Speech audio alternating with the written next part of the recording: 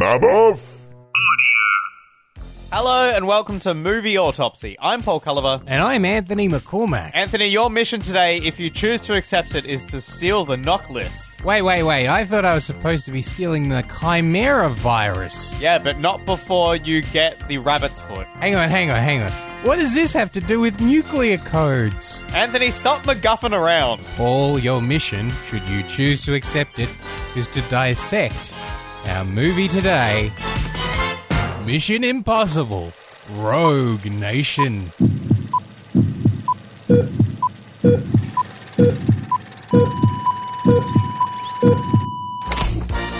MacGuffin Impossible, Rogue Nation. Did I get the name of the movie right, Anthony? Rouge Nation. Oh, is that what it is? Paul. That's what it is. Always Ethan Hunt having to steal something for someone for some reason. Yeah.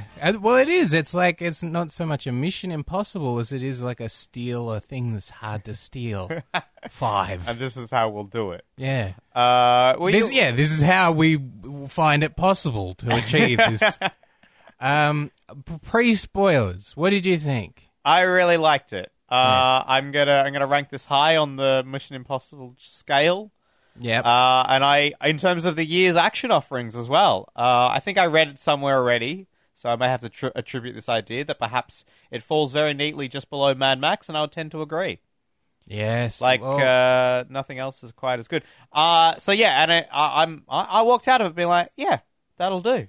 That will do. That'll do, pig. That'll do, Rogue Nation. Yeah. You rogued me good. Yes. What'd you think? I felt like it was like a flip side of 3 to a certain extent, where 3 felt very light in tone, but also light, like it gets to the end credits and you're like, oh, well, that was a very easy. And I think 3 had some business to do. Like 3 had to get people back on board after 2. But I feel like if you were to put 3 next to this movie, and this movie feels much more grim. There's like a feeling of more... You know, and it's the usual suspects. You think 5 is more grim than 3? I think, definitely. Wow. You think 3 is grim? This is like the potential killing of a wife and everything. It's dark, man. Oh, but you know she's not gonna... No, I didn't know. Even when I rewatch it, I forget and feel that trauma all over again. Look, let's get into Mission Impossible 5. Yes. Rogue Nation. Rouge Nation. That's the one about Russia. That's of course. Yeah, that's the Rouge Nation. The Hunt for Rouge October.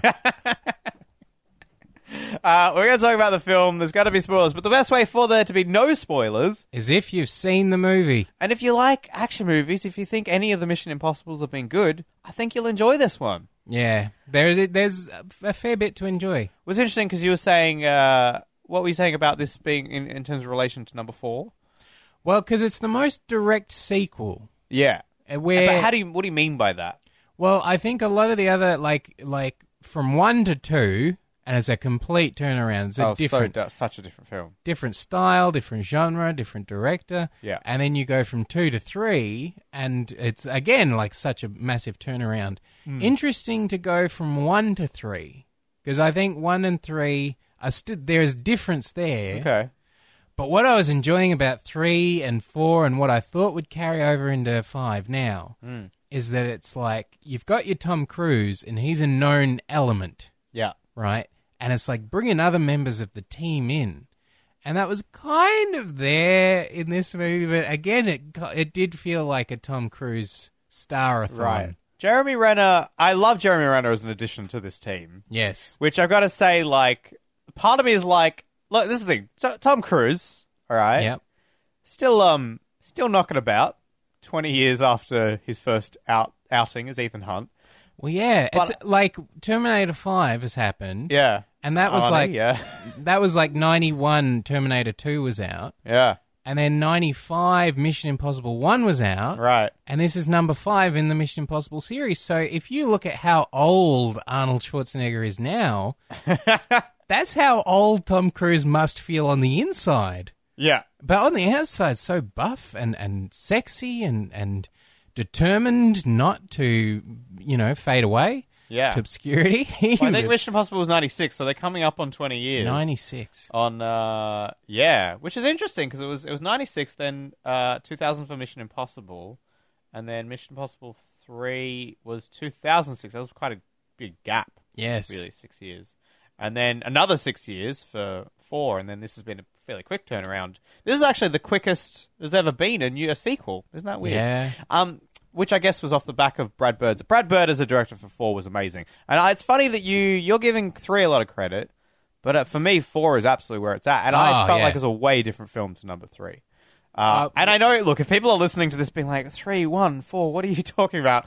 We're talking about, obviously, the prequels. Well, not the prequels, the movies beforehand in the series. But I do wonder if anyone's listening. I'm curious as to whether anyone's listening and going, I haven't seen these films all recently. Well, this is what I found interesting. There was like a recap.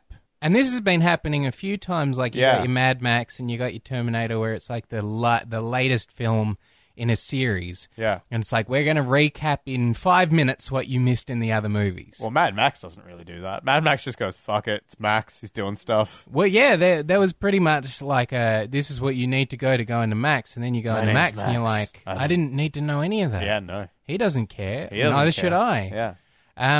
Mission Impossible, it had one of those, I think it was IGN, did a little clip. It's like, this is what you missed in the first 4, we'll recap the movies for you. But you don't need it.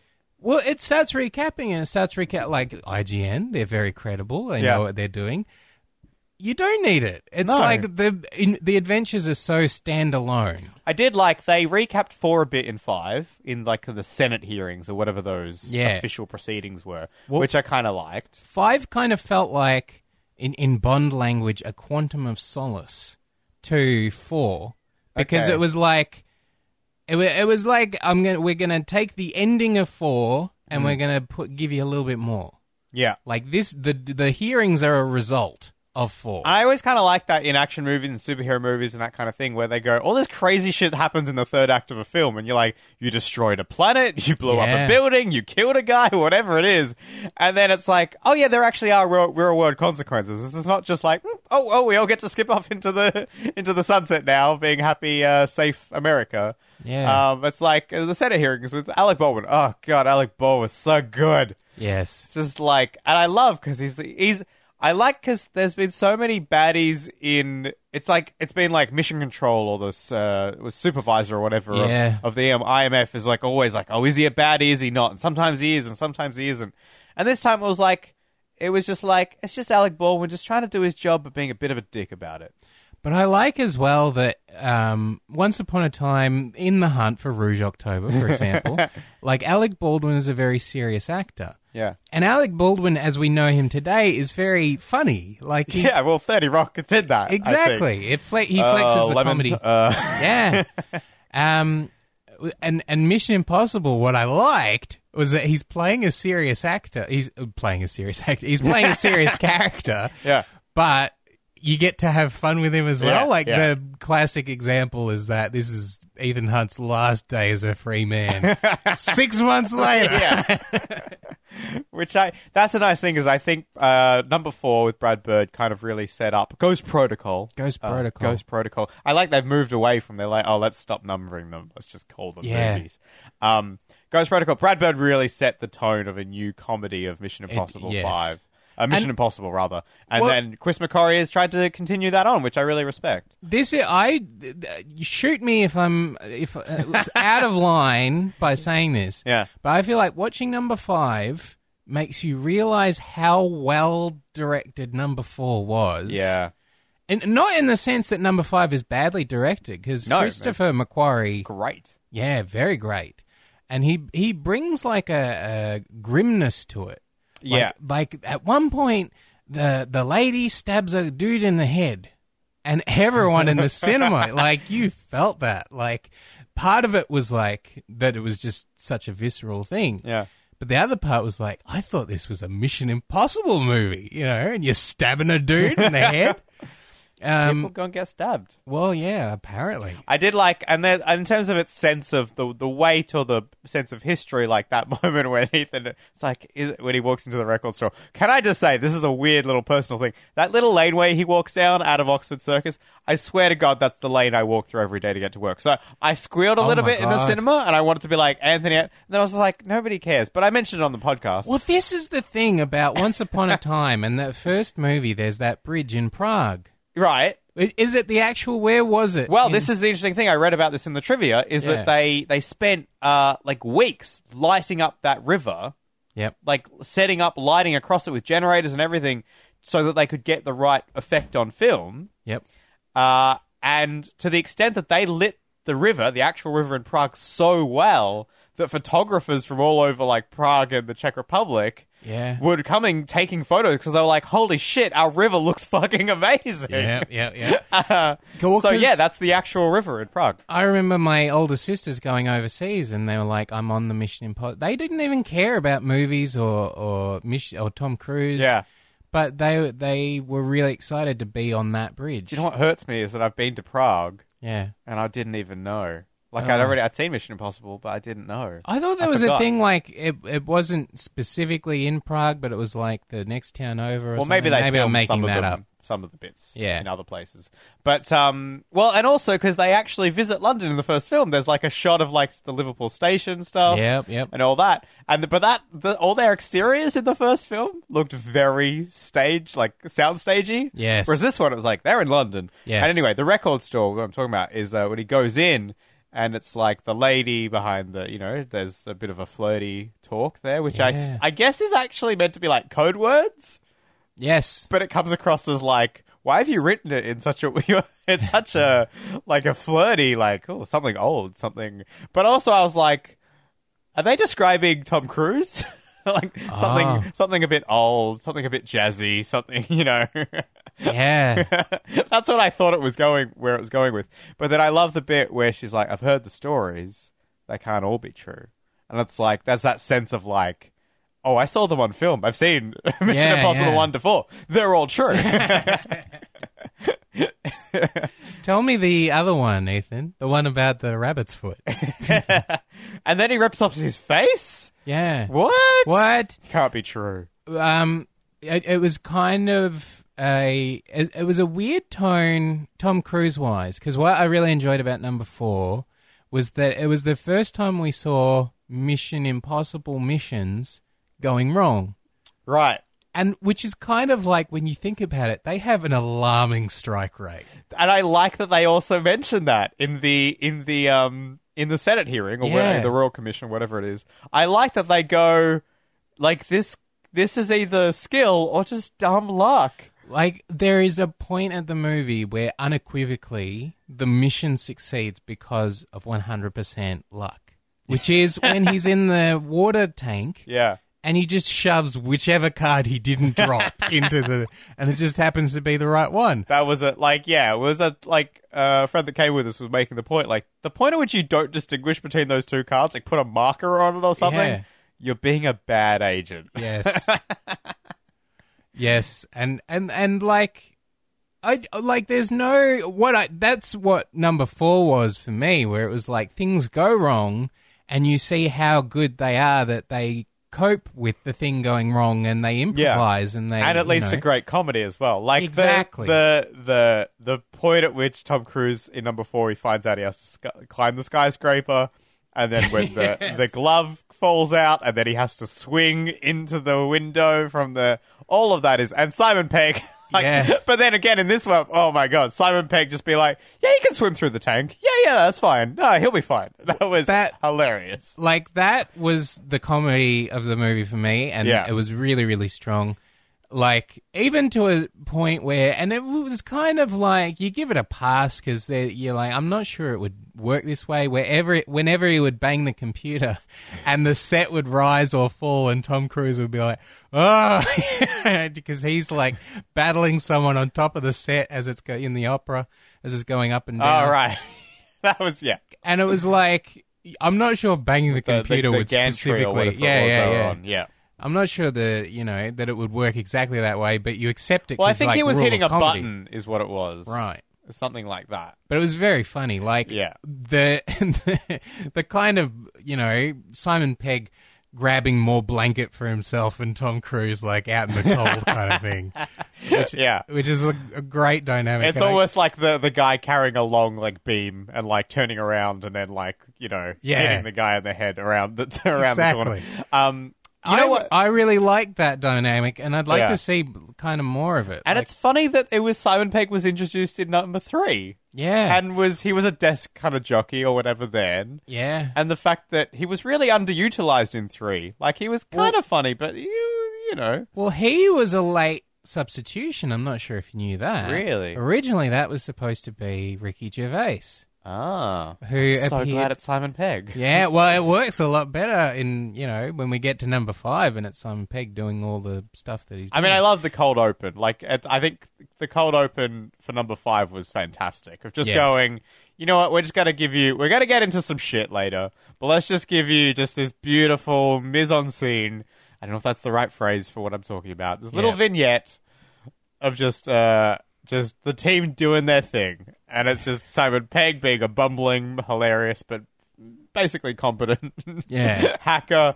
Tom Cruise just fucking turning up and jumping on a plane. And then Ving Rhames just being like, yeah, I'm in Malaysia, what of it? Or Singapore or whatever, wherever it was. It's like it or Hong Kong. I can't remember. It informs you as well about how good Ving Rhames is, that he's on another mission, but still helping out Benji on this mission. Yeah, and then Jeremy Renner just being at like mission control being like, what is happening?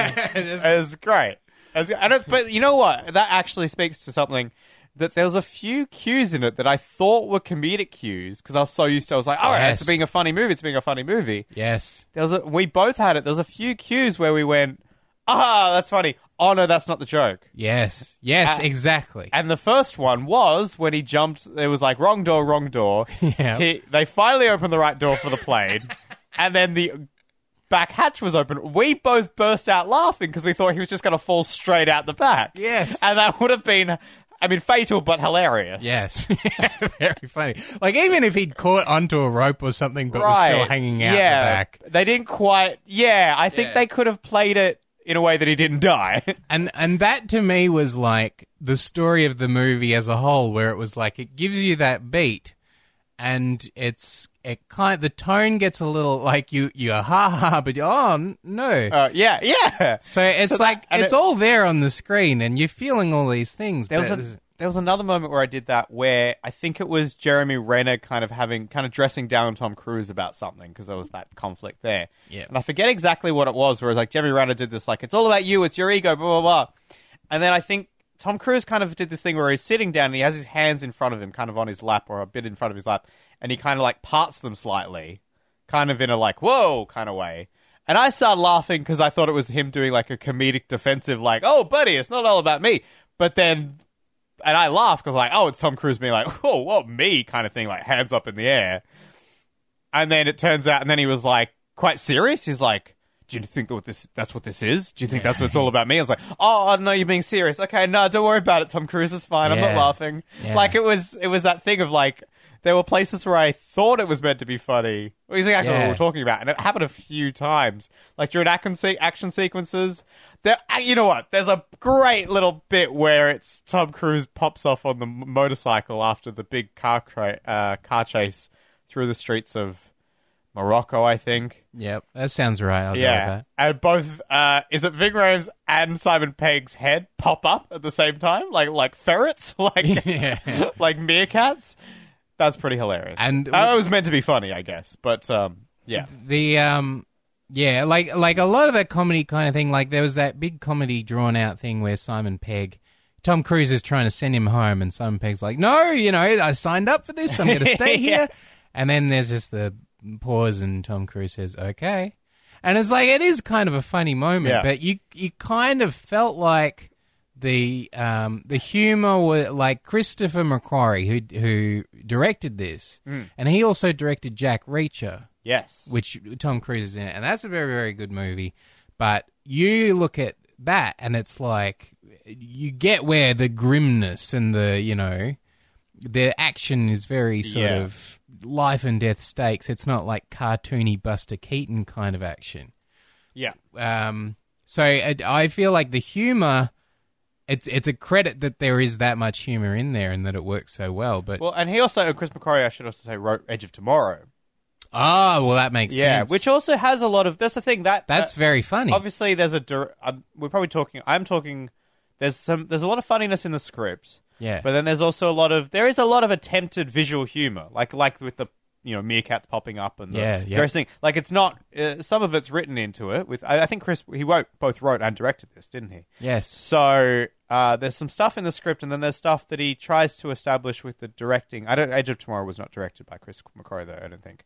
But he wrote it. Yep. So it's interesting where there's but there is a similar visual humor that's trying to be presented that I really like, that I feel like it's being hinted at, but yeah, it doesn't quite nail every time. Whereas number 4, Brad Bird, so on point. There's an elephant in the room for me, and I want to get it out as quickly as possible. Yeah. I really like that 5 brings back so many familiar characters. Yeah. It brings back Jeremy Renner.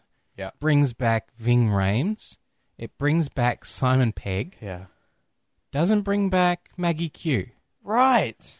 It brings back Tom Cruise. It brings back, all of the, Paula Patton. Where is she? Was she sick that day? Yeah, why is it the women that have to be the Bond women? Yeah, exactly. There's that feeling where they're all sitting around the table and they're all dudes, and it's like the token female of the movie is not in the room because this movie, the token female, is on the other side, and her loyalty is questionable, and there's a Catwoman thing going on where she's playing both sides. And I kind of felt like, if you're going to bring, you bring Simon Pegg back because there's a story reason for him to be there. The Ethan Benji dynamic is very, very funny. And then, you bring Jeremy Renner back because you've kind of got him, he's playing both, he's got the Alec Baldwin relationship and the Tom Cruise relationship. He is a character that can do that. Yeah, I like that they kind of, because he started out being... kind of at the start of 4, you get introduced to him as a guy in a suit, and then you find out that he's a trained agent. Yes. And then I like that it's you go back to him being playing the corporate, not the corporate role, but the bureaucracy, dealing with that kind of stuff. Yeah. And then inevitably he gets to go kick some ass again. Which I was going to say earlier, Tom Cruise obviously quite a bit older, right? Yes. I wonder whether there is an element of Jeremy Renner to be like, Jeremy, we'll get Jeremy to do some of the stunts, shall we? Well, I thought... And maybe this was bad reporting, or maybe this was bad reading, reading things wrong, the wrong way. But because Tom Cruise had been down in the polls, and people were reacting. Tom Cruise, cut him a break. But at that time, at the time number 4 was coming out, people were like, boo, Tom Cruise. And so Jeremy Renner had kind of been set up as, in the same way that he's ready to take over the boards. Matt Damon, you've had some fun. Right, it's going to be. It's going to be tough for me to take over from you, Matt. But I'll do my best. And Matt's all it's going to be nearly impossible for you to take over because I'm taking it back. It's just been announced. Number 5. Exactly. Or the 4th. Yeah. With Tommy Lee Jones is in there now. Great. But Jeremy Renner's kind of become the go-to actor, he's Hawkeye. Yeah. And he was going to be the new Mission Impossible guy. Really? And then I think just purely the success of Mission Impossible 4, Tom Cruise is whether it's him or whether it's the people behind the scenes say, I reckon we can get a bit more play out of this Tom Cruise guy. Yeah, I think it's the thing where I think Tom Cruise is in a position where if he wants to make the film, he's got to make the film. I wonder whether he has any rights in it. I mean, you would obviously have exec producer credits and stuff. Yeah, well, it's a Tom Cruise production. Right. Yeah. So that's the thing. I think it's in a position where he's going to do those films if he wants to do those films. Well, this is the other character that they don't bring back, and this is a little bit more quizzical, which was Michelle Monaghan from... It's Monaghan, isn't it? I don't want to get it confused with Bridget Moynihan. Michelle Monaghan, she was in number 3, and she was a wife. Oh, the wife. Who is... She does feature briefly at the end of 4. Yeah, well, there's like the story in 4 is like, oh, what happened to the wife? Oh, guess she died. And then, there's like a twist at the end, and it's a weird twist because it's like, there she is. Not sure what happened. Maybe they'll explain that in number 5. No, they explain it all in 4. What do they explain? What? So the story is that they were together, and then because that's Jeremy Renner's arc. Well, I get the whole thing that he's like, I feel bad I didn't protect your wife, Ethan. And he's all like, she was never yours to protect. Yeah. But then, what, are they still married? Yeah. But like from a distance. From a distance? Well, it's implied, but yeah. But then she doesn't even come into this one at all. I guess, because I guess all she could have done was, I think the implication, and this is me reading into it, is that he's got a wife. She's not cool like Luther, Paul. Luther's really cool. And the wife's, like, dumb. I think the implication is that he can't be with her until he's done. Right. So, well, that was going to be number 4, but then Luther, who's cool, was at the end of number 4, he's like, Ethan, come back. And Ethan's all like, oh, sorry, missus, but Luther's cool. Mm. They mentioned the Syndicate at the end of 4. Yeah, well, which is interesting because I feel this is a slight plot hole. Okay, bring it on. I know you think it's a plot hole with the wife. I think it makes sense. It is a bit weird because in a way there's no point at which, because I was like, oh, is Tom Cruise going to make out, inevitably as he has to with Ilsa Faust. But then they never do, and in the back of my mind, I wonder whether this is meant to be the point. Like, I don't know, he's married, that's why that didn't happen. Because inevitably, otherwise it would. I'm not saying I want it to happen, I'm saying in the storytelling, they'd just be like, oh, a hot woman, they would make out with him. Tom Cruise is going through the script saying, why don't we make out? Yeah. Oh, remember in the other movie, Tom, you got a wife? Thing. And he never, I kind of thought she would be like, look me up, and he'd be like, I'm married, and she'd be like, oh, okay, bye. Well, exactly, yes, yeah. But that never happens. Yeah. Anyway, the plot hole that in terms of continuing from 4 to 5, at the end of 4, it's him getting a call from IMF, and it's in fact he puts down 4 phones on the table, and each of the team take one, including, is it Paula Patton? Yes. Including her. Yes. And they all take it. In theory, it's all the same mission. You hear Tom Cruise's Ethan Hunt's version of the mission, and it's your mission, if you should choose to accept it, is to investigate the Syndicate. Yeah, well, there you go. Right. So he's not the first person that hears about the Syndicate. His, mission control intelligence people are telling him about it. Oh. So then cut to number 5, and they say we've been chasing it for not as long as it's been since number 4. Mm-hmm. And Alec Baldwin going, it's a figment of Ethan Hunt's imagination. I was like, no, he got told about the Syndicate from someone else within the IMF. You see what I'm saying here? I do. Because my go-to defense would have been that it was, what's his name? The Carmine Falcone. Oh, yeah. But he's dead. Well, exactly, because I thought, obviously he's sent those phones before he died, and it's like, no, he died at the start of the movie. He died in Russia. And the phones came out at the end of the movie. Yeah. So, that's a very valid point. So, I like that they went, well, that's what I wonder, because if you just put in the phrase, the Syndicate, yes, you're just leaving that for the next scriptwriter. Just go, you figure out what the Syndicate is. Yeah. And I really liked the Syndicate storyline. I thought that was very interesting. Yeah. They didn't go, because this is the thing, Quantum of Solace, right? If everyone can remember what the Quantum of Solace is, it's just a shady, we still don't know, and I think we're going to find out. Maybe Quantum of Solace is Spectre, maybe. Yeah, I think the next movie, which is called Spectre, might have something to do with it. But until now, it's just been like generic, shady, evil organization, which is what the Syndicate was very nearly seemed like it was. Yes. And I was a bit bored by it. Yep. I was a bit like, oh, who is the Syndicate? I don't know, it's just people that we don't know. Yes. Whatever, yawn. Well, it felt very J.J. Abrams, who is the bad robot that you see at the start of the movie. Right. And Mission Impossible has kind of become a bad robot joint. Because he produced it from 3 onwards, right? I believe so, yes. Yeah. He definitely directed the 3rd movie. And it was like Tom Cruise was like binge-watching Alias, which is like the show that J.J. Abrams did that was very spy. And that was very like the Syndicate and the Executive and the Corsican, like at the start of every season they'd be investigating a new, and it'd have a new title. Right. And it was always collective nouns. I used executive, didn't I? The flock of seagulls. Yeah. The pride of lions. The pride. There you go. There is a alias villain group.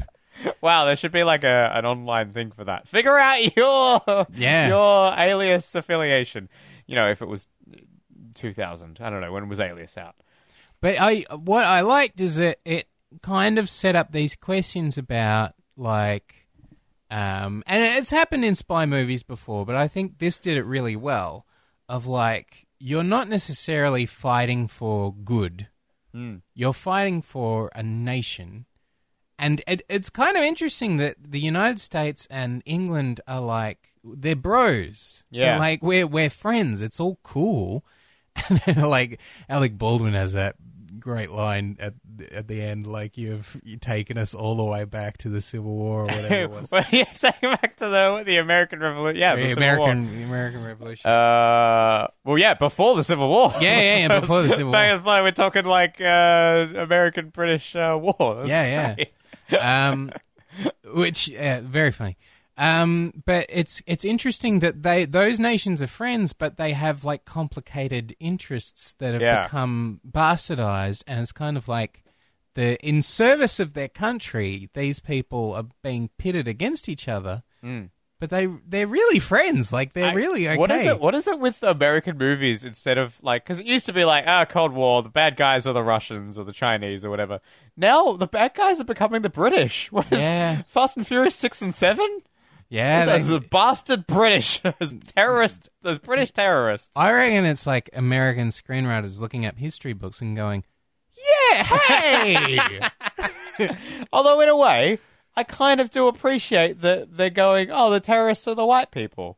Yeah. The bad people are the white people. And not always just like some Arab guy. Exactly. You know what I mean? Yeah. It's probably for the best that we have a bit of a mix. Let's have diversity in our evil people. That was a really great, this is going way off tangent, but Art Malik in... and this shows you kind of like the evolution of cinema. Yeah. Because he was in a Bond movie. And it was The Living Daylights, which also starred Andreas Wisniewski, I believe his name is. I'm going to take your word on that. Who played an assassin named Necros, and he also starred in the first Mission Impossible movie. Oh. And he turns up again in Mission Impossible 4. For some reason, I don't know. Yeah, he's like the guy that hands Tom Cruise the beanie mask. That's like... in number 4. In number 4. But also in number 1? Exactly. So it's That's great, because I recognize the beanie as the same beanie. Yeah, and he's the same guy. And I don't like, he's like, they share, Tom Cruise and he share a smile with each other. But anyway, so to round out this big complicated tangent web... Yeah. Art Malik plays a guy that when Bond comes in, he's in an Afghanistan prison. He's like, help me, I am local, And then the second they break him out of the prison, he's all like, so tell me, James, what can I do for you? And he's like, he's obviously playing down for the people who have him in captivity. Right. But he is an actual guy that knows what he's doing, he's British? Well, he's British as an actor, I believe, Art Malik. But when he starts talking to James, does he have a British accent?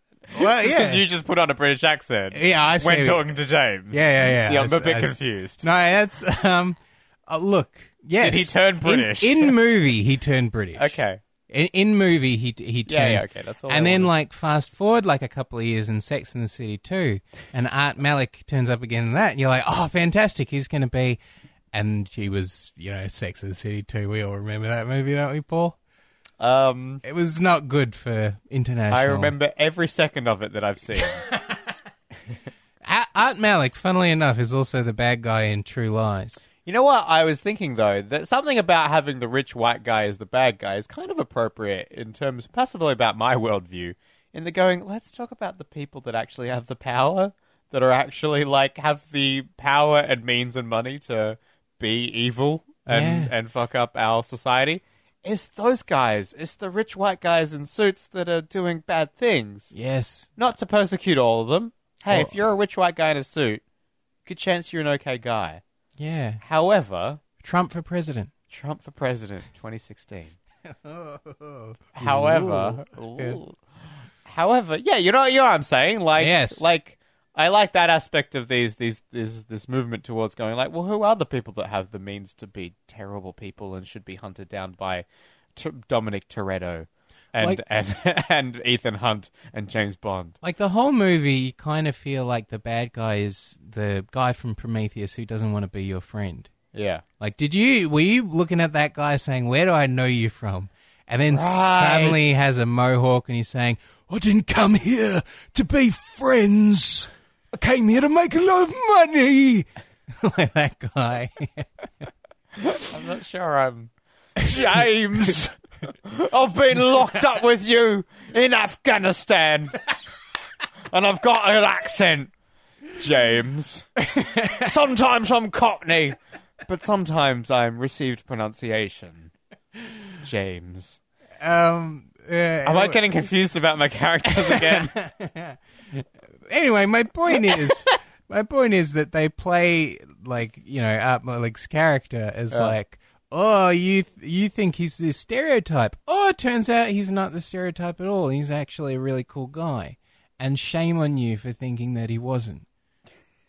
Okay. I will say... When he starts talking like this... Can I say the third act was everything about like a heist movie that goes, oh, you'll think it's going wrong, but it's actually going right. Like, that's the classic, like, Sting, and then everything since has done that. Ocean's 11, Hustle, everything. Yes. But it wasn't actually a heist, but it was that... It was like, oh, you'll expect it. And so it was like that common trope of going, oh, he's in control. And in a way, I feel like the story got a bit convoluted. Well, because what I liked about it is that you for the whole movie, you think the bad guy is that breathy guy with the glasses. Yeah. But it's actually the head of the British intelligence. Right. Well, both of them. Well, both of them. But like... I mean, the head of the British intelligence is the guy who should know better. Yeah. And, you know, he's erasing discs when he really shouldn't be, Paul. Yeah. He should not be. What a dick. What a dick. Well, he's being a dick handler and trying to predict. And this was another expectation thing where we came out of the theater and we were all talking about this moment. You, I, all of your friends, I'm friends with them too. They're good people. And they were saying the moment Alec, we all knew that Ethan Hunt was in that room at the end. Yeah, I wasn't sure which one. Yeah, well, the second that Alec Baldwin, like, I think it's gonna. I think he's one of these people. The second that Alec Baldwin starts going on that big long monologue about Ethan Hunt is the very manifestation of destiny. The most absurd line. Yeah. Delivered. I mean, that's obviously delivered for laughs. Yeah. But at that point, you go, maybe that's. Oh, that's Ethan talking himself up and having a bit of fun. Because who seriously says that about someone?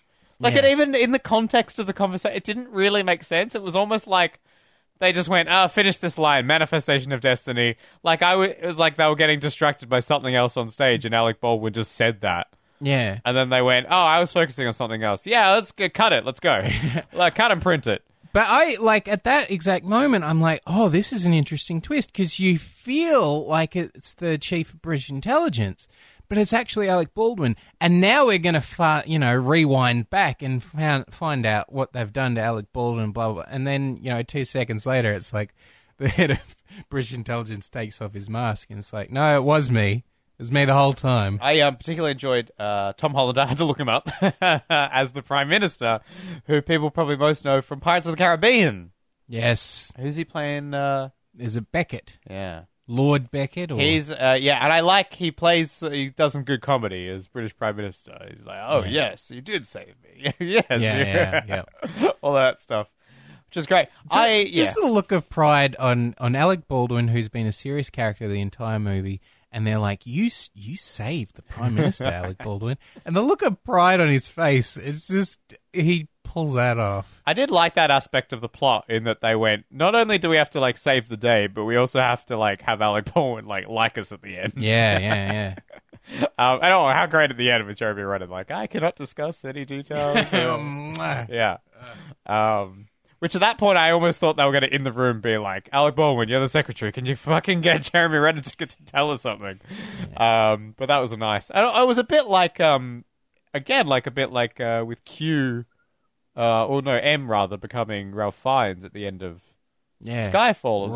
Rafe Fiennes. Rafe. Yeah, what did I say? Ralph. I'm sorry. No, well, that's the way everyone pronounces it when Ralph isn't in the room. Yeah. I kind of like that of going, hey, you know this great cameo? We definitely are getting them back. Yeah. But see, like, again, like, I would love to see Mission Impossible 6 and Alec Baldwin is there. Like, he in the fits. Field. Yeah. Well, no, you know, you don't even have to have him in the field. The field. You know exactly where that's going. He's, like, fumbling. They're like, you know what you're doing, Alec Baldwin. He's like, I'm not trained for this. I usually pay someone to do this, Lemon. But I see, again, like, that's another dude. More dudes. So many dudes. Yeah. Let's have Ilsa. Let's have Ilsa. Mission Ilsa. Like, what was exciting about, like, Bond and Bourne and, like, all of these kind of male kind of action figures. I guess they're action figures because it's, like, people literally, like, grabbing them, pew, pew, and, like, fighting each other with them. But it's like Mission Impossible is a different kind of beast because it's about cunning and intelligence and all of these qualities that are traditionally female. You know what I think would be kind of funny and doesn't necessarily service what we're talking about. Yes. But just a mid to post-credit sequence of just all the women that Tom Cruise has just like left behind in his life, all just grabbing a drink at a bar one night. Just be like, Did he do the thing where, he did. Yeah. He said I'll see you soon and then disappeared into the mist. Oh, he does that. He does do that. Yeah. I think that would be funny. Ilsa, I think my favorite Ilsa scene in the movie is like the opera and there's like a sniper-thon going on where it's like a gazillion snipers all going after this one guy. And like this great split moment decision. And this was the one part I felt like the movie was ahead of me. Because, like, Tom Cruise is like, do I take out the dude or do I take out the girl that saved my life? But either one that I take out, the other one is still aiming at the, you know, whoever he is, the Chancellor or... Chancellor of Austria. Austria. So it's like, and then he takes the third option, which is like, I'm going to get I'm going to shoot him in the arm and get him out of the way. Yeah. Which, slow clap, clever. Tom Cruise. You were like Ed the Citizen Kane, just... Yeah. I actually stood up and people were like shouting behind me, down in front. But the set, immediately after that scene, and they're in the limo, and the lady, Ilsa, is like, that was all a test for me. And like, as you know, I don't know. Kind of the magic of that scene for me was like, you are fighting a syndicate, which is like, they are sending all of these people after, you know, this one guy. Yeah. Because they know that there might be a Tom Cruise there. But it's like, if the only reason that they're sending all these other dudes being the operative word, Paul, is to make sure this chick does what they want her to do. Yeah. You know what I mean? Like, the second the chick doesn't comply, kill the chick with a dude. And get the other dude, to kill the dude. You know what? One thought I did have, though, which is interesting, is that it tends to be like when you have, like, the female goodie and then the female baddie, it's like they fight because you can't have a guy beat up a girl. Yes. But this was like Rebecca Ferguson, Ilsa Faust, like, got to get in there. Yes. She got to beat up some people. But I didn't get confused because the number of times she fucked over the syndicate and then they let her back, it was like they tried to address it in the script, but I did feel like, I was like, you're meant to probably be not happy with her by now. I kind of liked the reveal of like the whatever his name is, the glasses and raspy voice. Yeah. And Lane, Sean Harris. Lane, Sean Harris. I'm not here to be your friend, Ilsa. I'm here to make money. I don't think he's Cockney. Well, I'm talking about Prometheus. You remember Prometheus, right? Yeah. What's your chimney look like, Ilsa? Does it need a good clean? Proper copper? Okay. Anyway, I liked that scene was basically him saying, oh, by the way, you know how you kept dicking me over and it was ambiguous which side you were on? I knew the entire time you were not on my side. Right. The reason you're still alive is that you now see how the proper dude, like the chief of intelligence, is willing to treat you. Right. And that's not how I'm willing to treat you. It was his game to try and turn it properly. Yeah. Yeah. Well, I like how you... All right. What I enjoyed about that is you kind of say, why would agents, who are in the field, who are doing this to protect their countries, why would they turn? And I like that this Lane guy is the guy that was like, he is willing to put that much effort to turn him. But see, like, for one asset to be that valuable to him, but then for him to send like two guys to make sure that she, you know what I mean? Like, he's kind of like, he's going to run out of guys very quickly. I think he's got more bodies than he does have cash. I think that's it. Yeah. He's like, bodies, whatever. Man, we just shoots that guy in front of her. Yeah. He's just like shooting people, I guess. He's not well. Yeah, I think generally this film, perhaps actually a second viewing, not just for the action sequences, but for the story, would be worthwhile. Because I think that I walked out going, I'm a bit confused about some of it, or I think I knew what happened, but I think there is maybe Chris McQuarrie did put a bit more subtlety into this than I'm giving credit for. I don't know. I reckon this was a very, very ambitious movie. Yeah. And it hit a lot of notes that I think were really hard to hit. And it was very intelligent. Yeah. But it didn't feel as balanced as number 4. Like, number 4 felt like an acrobat dancing along a tightrope, whereas number 5 was very carefully, slowly walking but down. In terms of, I'm still got to say, in terms of the offerings this year, in terms of action movies, yes, Mad Max is far and above. Just got to stay at the top there. Yes. But 5 is a very admirable, Mission Impossible 5, very admirable entry. So that's our movie autopsy for Mission Impossible Rogue Nation. Rouge Nation, Paul. Rouge Nation. Rouge Nation. Rouge Nation. I think it could do with a bit more rouge in there. All right. Like makeup. Like even that bit where speaking of the Rouge and the Rouge Nation, Russia again, they did this is the Kremlin before, this is the Kremlin after. It was very fun. Yeah. You can tweet at us at Movie Autopsy. You can find us on Facebook as well. If you want to subscribe to us and you haven't done that, oh my God, go search Movie Autopsy in your podcast app of choice. It's fantastic. There it is. Episodes every week. I've been Paul Culliver. I've been Anthony McCormack. See you next time. See you then.